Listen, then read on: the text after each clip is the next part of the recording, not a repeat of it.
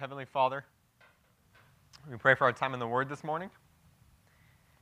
We pray that you would use it to mold us and shape us further into your image. God, give us ears to hear what you're saying, and give us a heart that is ready to apply it to our lives, so that we would leave this morning closer to you, further in conformity into your image than we were when we walked in. It's in the precious holy name of Jesus that we pray over this time. Amen. Now, I am convinced that I need glasses. I keep running into things a lot. Like, I'll bump into corners and I'll run into things to the point where I'm injuring myself now, and I think that's probably not good in the long run, so I should probably get that checked out. Some of you I know need glasses. Some of you are completely blind without them. I've seen you try to read your Bibles without your glasses, and you look like a scared driver on the road, arms stretched out with your face back, trying to read it, or you have your face buried in it, like right up here, like you're trying to hide that you're napping from me, So some of you desperately need glasses. Have you ever seen the videos of babies who need glasses, getting glasses for the first time? Is that just me? I love those videos because usually they're really sweet, right? Like the baby's fussing and squirming, trying to get out of it, but then the parents put the glasses on, and then usually the baby just stops and just takes in the world in a whole new way. Like I love that because before, the baby couldn't see very well. Everything was blurry, and the parents finally gave them glasses, and they can see. They can see the whole world with greater clarity. They can see the world with a lot clearer vision. Well, at the time of Noah, which we talked about last week, we realized that the world is broken, that the world is sinful, that the world is in rebellion against God. And we also know at the time of Noah that God has made a promise not to destroy it yet. That God has made a promise that he's not done with the world yet, that he has a plan to fix things, that he is about redemption, that he is going to bring the world back to the way it was in Genesis chapter 1. But we don't know what that plan is yet in Genesis chapter, or by the time of Noah. Like we're like babies who need glasses. We can see movement, we can see something going on behind the scenes, but we have no idea what God is planning and what exactly it is that God is doing. If you're following God's redemptive story, if you're following God's plan of redemption as it's playing out over history, you'll see that there are centuries going by after the flood where it doesn't seem like God is doing anything. Like Noah lands, the ark lands, and centuries later, God has not made any tangible steps towards redeeming the world. The world continues in sin and brokenness. The world is no less rebellious, and God continues to not destroy it, but we don't really see a plan. We don't really see what's going on. We don't know what it is exactly that God is planning to do to redeem the world. Well, in Genesis chapter 12, God finally hands us a pair of glasses. And he finally lets us see with a little bit more clarity exactly what it is that he's doing in our world and exactly how he plans to redeem it. So look with me in Genesis chapter 12 this morning. That's where we're going to begin. Well, let me set the stage for Genesis chapter 12. So centuries after the flood, there's a guy named Terah. And the Bible tells us nothing remarkable about Terah. We know pretty much nothing about him other than the fact that he is a father of a big family. He has a lot of kids, a lot of grandkids. And they're all living together in the land of Ur, which I think is a fantastic name for a city. Because that just, to me, seems really lazy. Like, what are we going to name this place? Ur, yeah, that's it. So I love the name Ur. But Ur is in Mesopotamia, which is the modern-day Iraq or southern Turkey. And so he's living there with all of his family, and he has a son named Abram. Again, the Bible doesn't tell us at this point anything remarkable about the man. They're all pagans. They're worshiping pagan gods. They're doing what everybody else in the world is doing, rebelling against God, living sinfully and broken lives. There's nothing remarkable about this family, and yet God, for some reason, prompts Abram to leave Ur and to go to Canaan, which is modern-day Israel. God puts it on Abram's heart and prompts him to get up, to get out of the land of Ur, and to go towards Canaan. So Abram goes to his dad, says, hey, I think we should go to Canaan. And his dad apparently had nothing else going on, so they said, yeah, let's go. So the whole family packs up their agricultural empire and moves west towards Canaan. Well, I don't know if they got tired or after years of traveling, they just decided they wanted to stop. But Terah parked his family in Haran, which is in modern day Turkey. So they didn't quite get there. But they stopped there for a little while, and Abram was still prompted by God to go to Canaan, but they figured this is probably fine for now. And they camped there, and that's where we pick up in Genesis chapter 12. Verse 1, the Lord said to Abram, go from your country and your kindred and your father's house to the land that I will show you. So already, off the bat, God is calling Abram to do something incredibly uncomfortable. He says, leave everybody behind and go to Canaan. Do what I told you to do in the first place and go to the land today that's Israel. I mean, imagine how uncomfortable that is. Like, God is telling him to leave behind the family that he's lived with his entire life. God is calling him to leave behind the comfort of living with his extended family. God calls him to leave behind everything that he's ever known to go to a land that he has never been to before. Abram is 75 years old at this point. His wife is 65 years old. They have lived their entire lives with their extended family. They have spent their entire lives living in the close comfort of their extended family, and God is telling them to leave. God is telling Abram to leave behind his extended family and to go to Canaan like he had told him in the first place. That's incredibly uncomfortable. This isn't like today where you can just hop on a plane and go back if you needed to. This is potentially him saying goodbye and never seeing his family again. And it's all to go to a country that he has never been to, that he's never seen. They don't have the internet. They don't have, they can't search pictures of it to see if it's a nice, beautiful land. They can't tell at all, based on pictures. They just have to trust that God is leading them. And so imagine the fear of the unknown, the uncomfortability of the moment. God is calling Abram to do something that is incredibly uncomfortable. I mean, would you go? God says, leave everybody behind, leave your nation, leave your family, leave your friends, leave your people, leave it all behind and go to a nation that you've never been to and never seen. Would you go?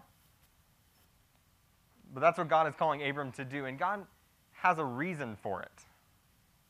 He doesn't just tell Abram to do something uncomfortable just because he thought it was fun. Look with me in verse 2. Go to the land that I will show you, and I will make you a great nation, and I will bless you and make your name great so that you will be a blessing. I will bless those who bless you, and him who dishonors you I will curse, and in you all the families of the earth shall be blessed. So God has a reason for sending Abram out. God has a promise that if Abram were to fulfill it, if Abram were to go to Canaan and to do what God told him to do, God has a promise waiting for him. God isn't just sending him off empty-handed. He's not sending him off with just a whim. He's sending him off with an expressed purpose in mind. God has a promise, and specifically, that promise is to make him a nation. There are two things I want you to notice about this promise, and the first thing is that this promise is to make Abram a nation. Look with me in verse 2. I will make you a great nation. I will bless you and make your name great. God is promising to make from Abram a nation. Now, Abram and his wife have no children. He said Abram is 75 years old. His wife is 65 years old. They do not have any kids. And God is promising them a nation from him, which means two things. One, that means descendants. That means that God is promising that they will have kids, and their kids will have kids, and their kids will have kids, and they will have a populous descendants.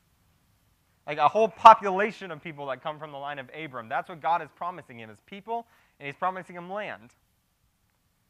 He's promising him boundaries and borders, a place to call his own. That's what God is promising when he's promising him a nation. He's saying, there will be people that come from you, and there will be a land for them to dwell in, so go to Canaan. God promises to make him a nation, and the second thing I want you to notice about this promise is the blessing.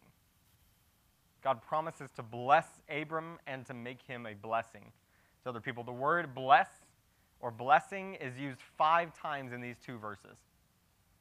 Like, this promise is full of the blessing of God. This promise is full of God blessing his people. He says in verse 2, I will bless you and make your name great so that you will be a blessing.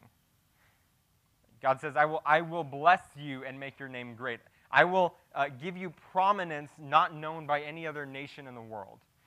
His people, the nation that will come from Abram, will have a special prominence, a special place, a special blessing of God that no other nation would experience, that no other group of people in the world would ever experience. There's a special blessing that the people that come from Abram were going to experience, and they're going to experience it for a reason.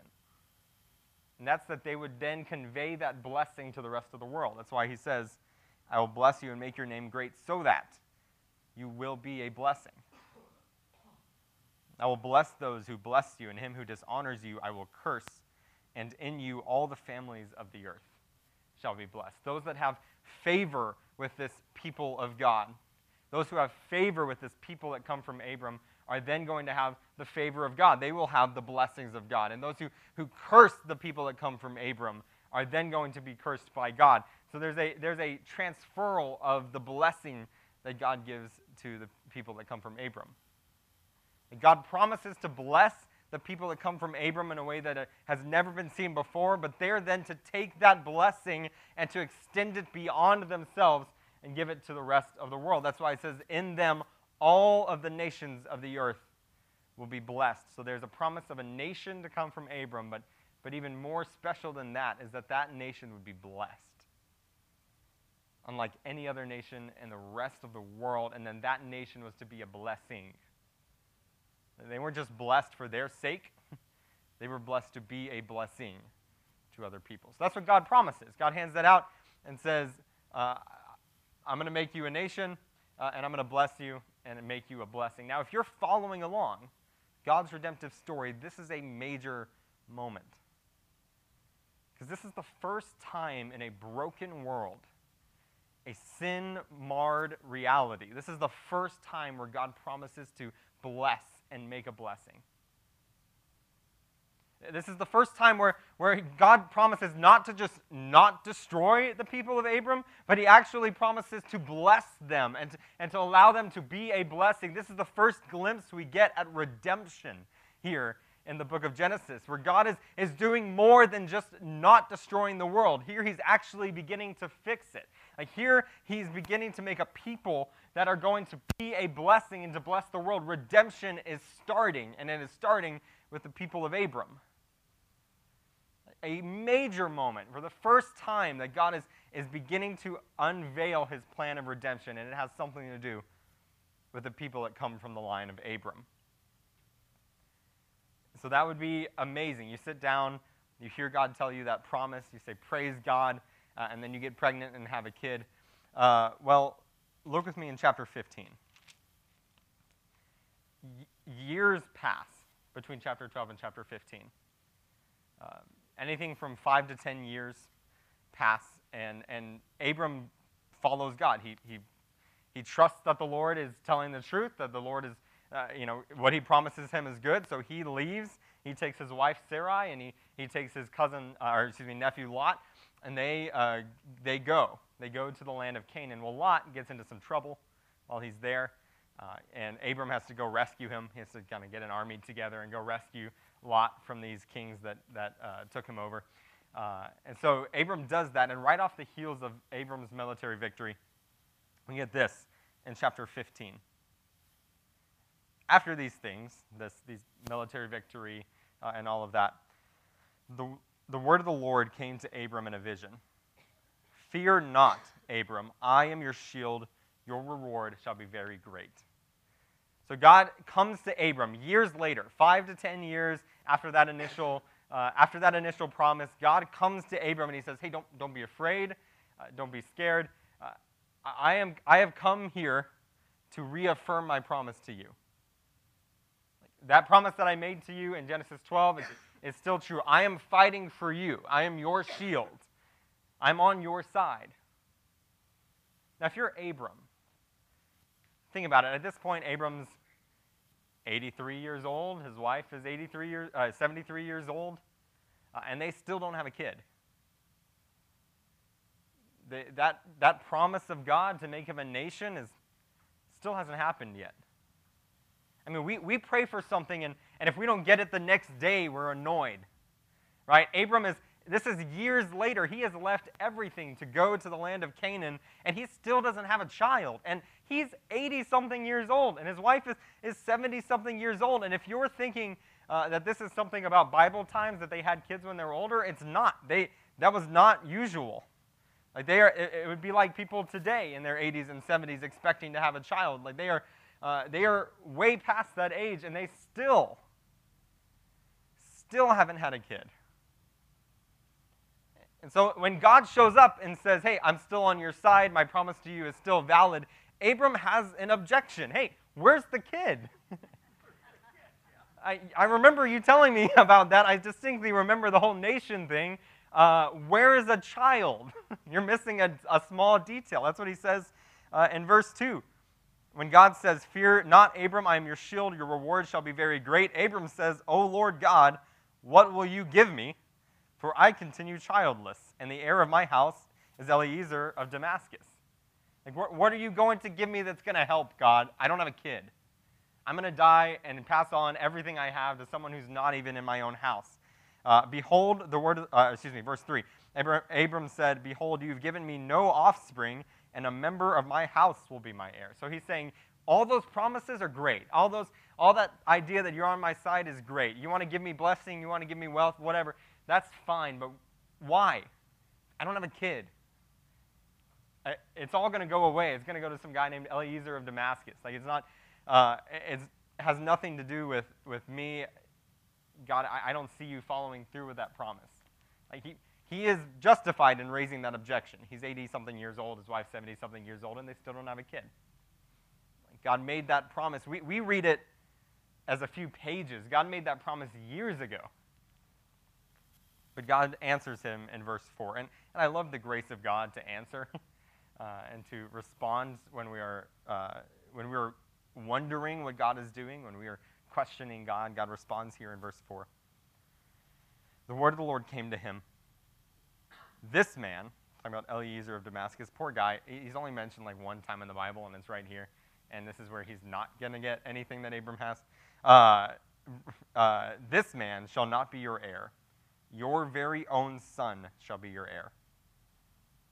He brought him outside and said, look toward heaven and number the stars if you're able to number them.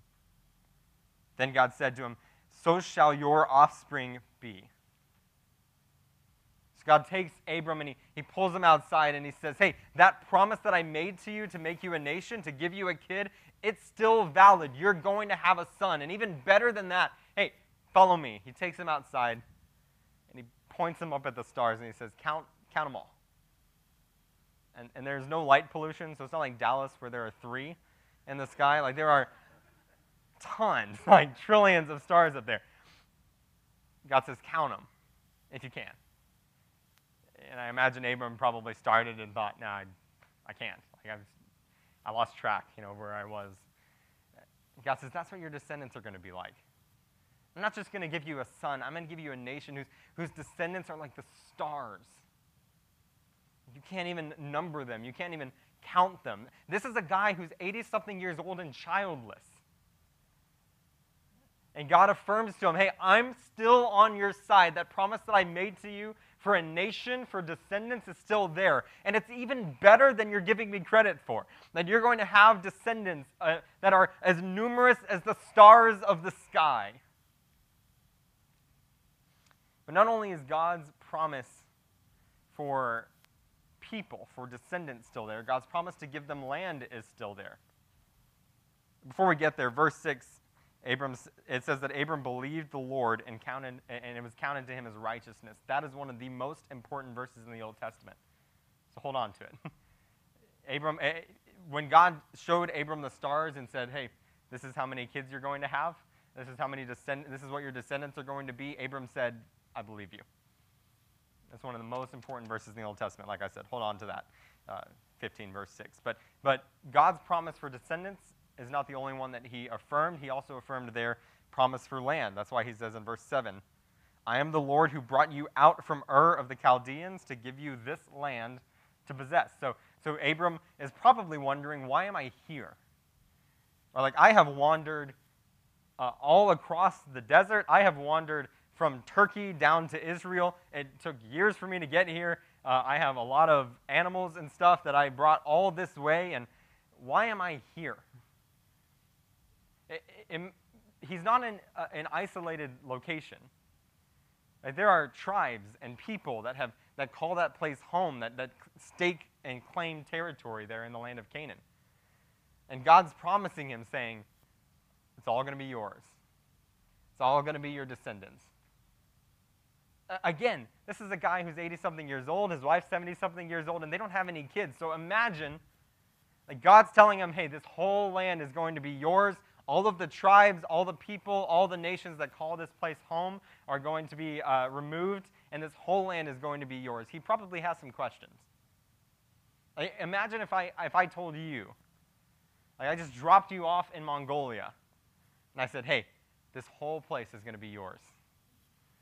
And one day, this whole nation is going to be named after you. It's going to be filled with your people. You'd say, I'm going to need some proof.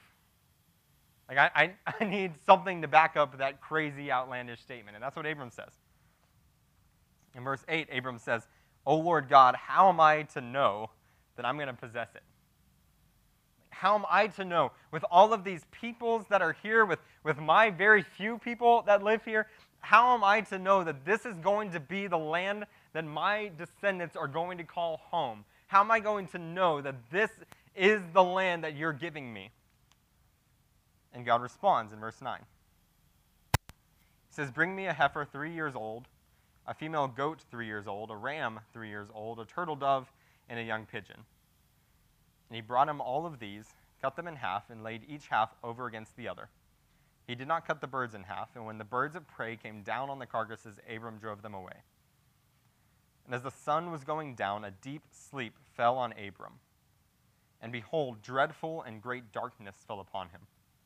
And the Lord said to Abram, know for certain that your offspring will be sojourners in a land that is not theirs, and will be servants there, and they will be afflicted for 400 years. But I will bring judgment on the nation that they serve, and afterward they shall come out with great possessions. As for you, you shall go to your fathers in peace, and you shall be buried in a good old age, and they shall come back here in the 4th generation, for the iniquity of the Amorites is not yet complete. So God responds with a prophecy. When Abram says, where's the proof? How am I going to know that this is going to happen? God responds with a prophecy that says, hey, this is what's going to happen. What he promises is that his people, the line of Abram, are going to go into slavery. We know this later. People reading this at the time would have known that that's slavery to Egypt. And that God would rescue them out of that slavery. We know that event as the Exodus. And that God would set them free and bring them back to the land and would allow them to conquer it and to take it over. We know that is the conquest in Joshua. And so God gives Abram a promise and a prophecy, and says, and when Abram is under this dark terror, God shows him what the future is going to look like, and he sees what God's going to do through his descendants. These two people who have no kids will eventually bring about a line of millions of people who will conquer Canaan. And so God gives them a prophecy, and he says in verse 17, when the sun had gone down, it was dark, and behold, a smoking firepot and a flaming torch passed between the pieces. And on that day the Lord made a covenant with Abram, saying, to your offspring I give this land from the river of Egypt to the great river Euphrates, the land of the Kenites, the Kenizzites, the Kadmonites, the Hittites, the Perizzites, the Rephaim, the Amorites, the Canaanites, the Girgashites, and the Jebusites. So it's just, a reference to all the people that call that place home at the moment, that Abram is scared of, that Abram is causing him to question God's promise. He says that all of them, all of this land, is going to belong to the people that come from Abram. And God makes a covenant. And again, we talked about this last week. We're not going to get into details of what a covenant is, but it's a really strong promise. So God is affirming the promise that he had just made in Genesis 12. He's affirming it 5 to 10 years later, but he's making it stronger, saying this is a covenant between me and you. And this isn't like the covenant of Noah that was just an affirmation of something that was already there. This is a brand new covenant. God was using Abram in a brand new, never seen before way, where God was going to make a nation from Abram. God says, I am covenanting with you. I'm going to do it. There's that picture of the fire going between the animals. That's what happens in a covenant, where you walk between the animals and it says, hey, this is going to happen to me if I don't keep up my end of the bargain. That's how strong this promise is. You cut the animals in half and walk through the pieces. And God's walking through the pieces with that fire. He's saying, I am holding my end of the bargain. I will make a nation out of Abram. I will make a people that will come from Abram, and that all the blessings that will be poured out upon them that I promised in chapter 12 are still true here in Genesis chapter 15. You might be older, and you might still be childless, but I am making a promise to make a nation out of Abram, and I will follow through with it. Well, fast forward to Genesis chapter 17. 15 years later. Abram's still childless. This is 24 years after God made that initial promise to him in Genesis chapter 12. And he still doesn't have a kid. Like we can feel that tension. We should be wondering the same thing he's wondering. Where's the kid? God has promised this. Where's the child? And Abram is 99 years old. His wife Sarai is 89 years old. They still don't have a kid. Look with me in verses 1 and 2 of chapter 17. When Abram was 99 years old, the Lord appeared to Abram and said to him, I am God Almighty. Walk before me and be blameless, that I may make my covenant between me and you and may multiply you greatly. So here God goes again. Right? He shows up. He says, I'm going to make you a nation. That promise that I made to you 15 years ago, that covenant that I made with you 15 years ago, the promise I made with you 24 years ago is still in place. I'm going to make you a mighty nation. Abram is 99 years old. His wife is 89, and they still don't have a kid, but God shows up and says, I'm still going to hold up my end of the bargain. You're still going to have a child, and I'm still going to make a nation from you. And what's crazy is that this isn't going to be just any nation. This isn't going to be like the founding of Rome or the founding of America. This isn't going to be just any nation of people where God's going to create a people that has a national identity and boundaries. This isn't just any nation. Look with me in verse 3. So Abram falls on his face. We already established he believes God. It's crazy. He's 99 years old. His wife's 89, but they're going to have a kid. He believes God. He falls on his face, and God says, Behold, my covenant is with you, and you shall be a father of a multitude of nations. No longer shall your name be called Abram, but you shall be called Abraham. So Abram means exalted father. Abraham means the father of a multitude. So he's going from exalted father, your name shall be called Abraham, for I have made you a father of a multitude of nations. I will make you exceedingly fruitful, and I will make you into nations, and kings shall come from you. And get this. I will establish my covenant between me and you and your offspring after you throughout their generations for an everlasting covenant, to be God to you and to your offspring after you. And I will give to you and to your offspring after you the land of your sojournings, all the land of Canaan, for an everlasting possession, and I will be their God. So they're not just any nation. This is not just any group of people. God is promising to make them his nation. Like he decided to make this people his people. He is creating a nation for himself. Never before in the history of the world had that ever happened, where God decided to make a nation for himself. Think with me again at how broken and sinful and corrupt the world is. God picks Abram out of that, and he decides to make a nation from Abram that was going to be his, in a land where he was going to dwell, and that he would be their God and they would be his people. Like that should bring up pictures of Genesis chapter 1, a nation, a world that is glorifying and praising God, all organized to bring God glory. That's what the nation that comes from Abram is to look like, a people for God. That's why he was going to pour out upon them infinite blessing, that they would receive and experience the blessing and the grace of God, the love of God, the peace of God in an unending portion because they're his people.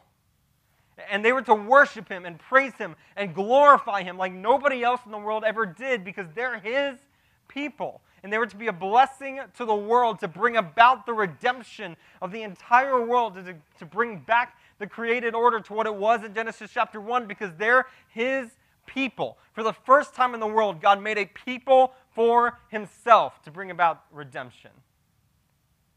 This isn't just any nation. This is a Genesis chapter 1 nation, a nation that is to bring about the redemption of the world.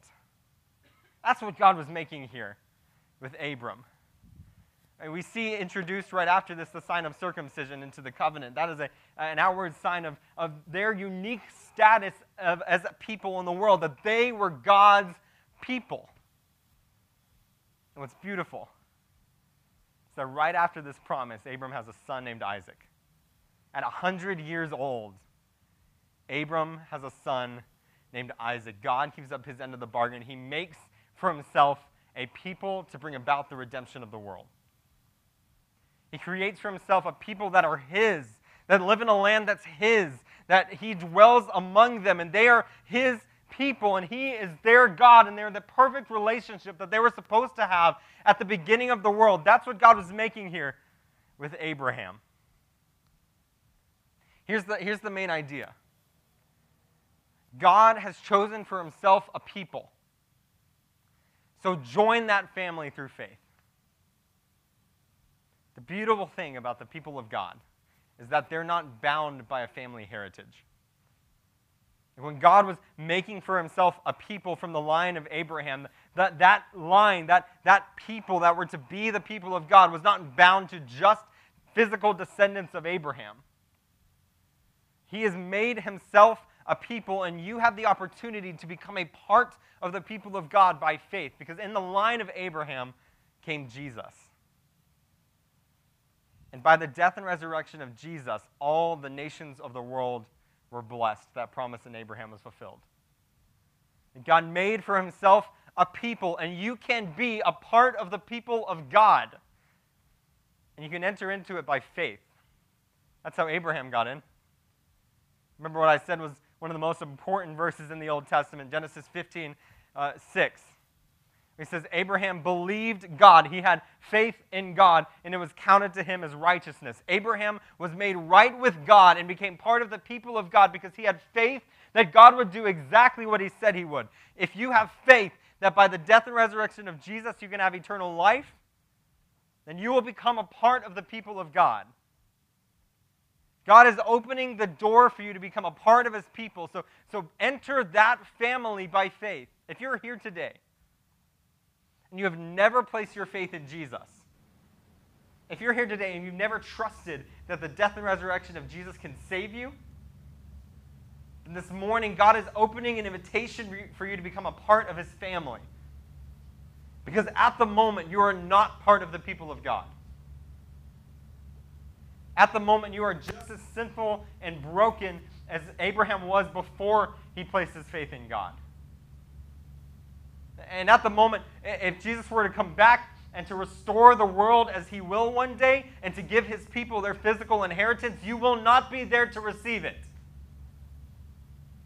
You are not part of the people of God if you've never put your faith in Jesus. You don't have the blessings of God that he's pouring out upon his people. You have the curse that he talked about in Genesis 12. You have the wrath of God, the anger of God. You do not have his blessing if you're not a part of his people. But God has extended an opportunity, an invitation for you today to be called part of the people of God, for him to be your God and for you to be his person. You have the opportunity, the invitation to enter into the people of God today. So if you're here and you've never done that, then this morning is the time to do that. This morning is the morning to put your faith in Jesus and to become part of the people of God. And if you say, I've already done that. I have placed my faith in Jesus. I am part of the people of God. Well, does your life look like it? Abraham left everything and traveled hundreds of miles to a land he'd never been to just because God told him to. Does your life show that level of faith? Are you actively involved in the body of Christ, the church? Are you fleeing from sin because you know that sin is not, that all of sin is empty and broken, and that Jesus is life and full of blessing? So are you fleeing from sin? Are you going 10 feet to tell your neighbor about the gospel? Are you holding all of your finances open and available for the kingdom of God? Does your life look like you have faith in Jesus? If you say you have faith in Jesus, does your life model that? If you have faith in Jesus, you're part of the people of God, so act like it. Act like you're a unique group of human beings who are of the favor of God because of Jesus, whose lives have been totally changed and who are worshiping the God who created all things. Act like it. In just a moment, we're going to sing. Now, as we sing, if you've never placed your faith in Jesus, if that's you, and this morning as we sing, I'm going to invite you to take a bold step of faith. God is calling you to himself. God is opening the door for you to be a part of his family, but it requires faith. And so this morning, I'm gonna ask you to put feet and steps to your faith, to actually show that you have real faith in Jesus, and just come and talk to me. I'll be right here. I would love to invite you and welcome you into the people of God. So this morning, if that's you, as we sing, come talk to me. Don't wait. Don't wait. You might not get another opportunity. Every single one of us needs to look more like Jesus. And every single one of us need to have lives that match the faith that we say that we have. So this morning as we sing, if there are things in your lives that do not model the faith that you say that you have, give them over to the Lord. Spend some time in prayer and turning things over to the Lord that you know don't match the faith that you say that you have. So this morning, do what you need to do as we pray and as we sing. Let me pray for you. Heavenly Father, I thank you that you have done the unthinkable in creating a nation for yourself. God, that you have chosen for yourself a people. God, that you have set apart a people for yourself, and God, that we can be a part of it. We are rebels against you. We are broken, sinful people, but God, you have given us the opportunity, the freedom to be invited into the people of God, that you would call us your children, that you would call us your son or your daughter, and that we would be your God. You have opened to us that opportunity, God. I pray that we would take advantage of that we would run to you with open arms. That we wouldn't wait, but that we would be welcomed into your family. And God, as your people, I pray that we would look like you. And that we really would be a people who it can be said of us that you are our God and we are your people. We love you. We praise you. It's in the precious holy name of Jesus, whose death and resurrection gave us new life, that we pray. Amen. This morning, if that's you, if you need to place your faith in Jesus for the very first time, I invite you to step out from where you are and come talk to me. Do not wait. The door is open to be part of the people of God.